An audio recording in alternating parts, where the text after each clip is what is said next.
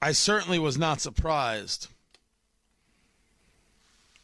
to see how quickly Indianapolis media pushed the conversation about gun violence after what happened at the FedEx Ground Center. And I do not blame people for saying, my gosh, what is happening here?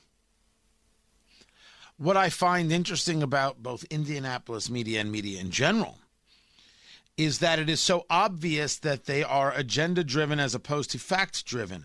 And I can't say this is true of everybody, but I can say this is happening too often. And how it happens is that we accept certain phrases and they get put into headlines and dropped into stories. The very concept of gun violence as opposed to violence.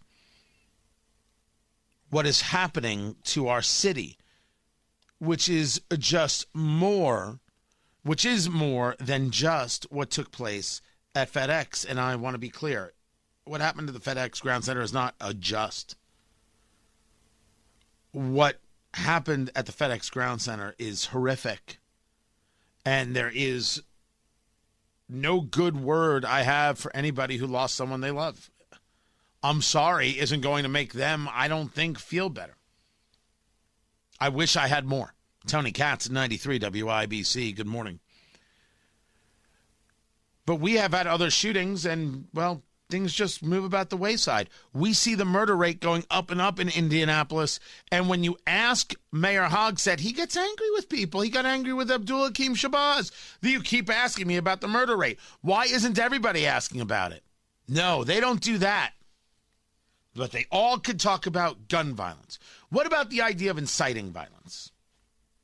I am not saying that we have a society where we say, well, that other person forced me to go out there and hurt people. That's not the way it works. But that's exactly what got said regarding Donald Trump, what took place at the Capitol. Inciting insurrection, inciting violence.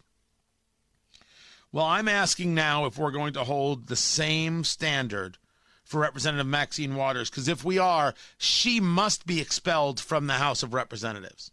She's talking about Minneapolis. She's talking about the Derek Chauvin trial, the George Floyd trial. And she is very clear that you have to keep up in the streets, and she's making threats. Reform.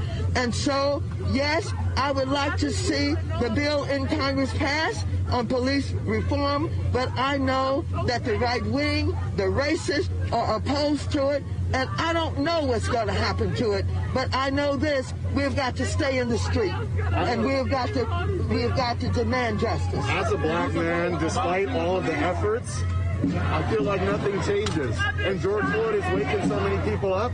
Yet nothing has happened, despite the rhetoric. Like, what needs to happen that's different this year than all the years before? We're looking for a guilty verdict. Now, let's hold up a second. We're looking for a guilty verdict? First, you're telling people to stay in the streets. Now you're proclaiming, Representative, you're looking for a guilty verdict. Aren't you looking for the system to work? Or is there only one verdict that proves it works? We're looking for a guilty verdict, and we're looking to see if all of the talk that took place and has been taking place after they saw what happened to George Floyd, if nothing does not happen, then we know that we've got to not only stay in the street, but we've got to fight for justice. But I am very... You have to stay in the streets? You have to fight for justice? Is she calling for violence? Well... No, this is guilty for murder. I don't know whether it's in the first degree, but as far as I'm concerned, it's first degree murder. Congresswoman, what happens if we do not get what you just told? What should the people do? What should protesters on the street do? I didn't hear you. What happens? What should protesters do? Well, we got to stay on the street, and we've got to get more active.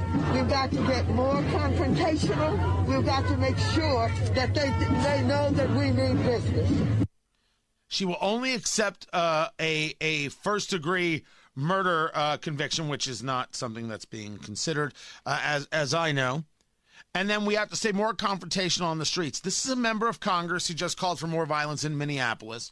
Why isn't she expelled? And why aren't people like Congressman Andre Carson demanding that she go? I thought it was wrong to call for violence. I want to know from Congressman Carson's office when he will call for Maxine Waters to step away, to resign as a member of Congress, or will he vote for her expulsion? She called for violence. She called for being more confrontational. She's pushing people to riot. It's not an insurrection because it didn't happen where you work? You want to sell that story to Indianapolis, sir? Or is Indianapolis, like everything else, just going to go with the flow and never ask tough questions?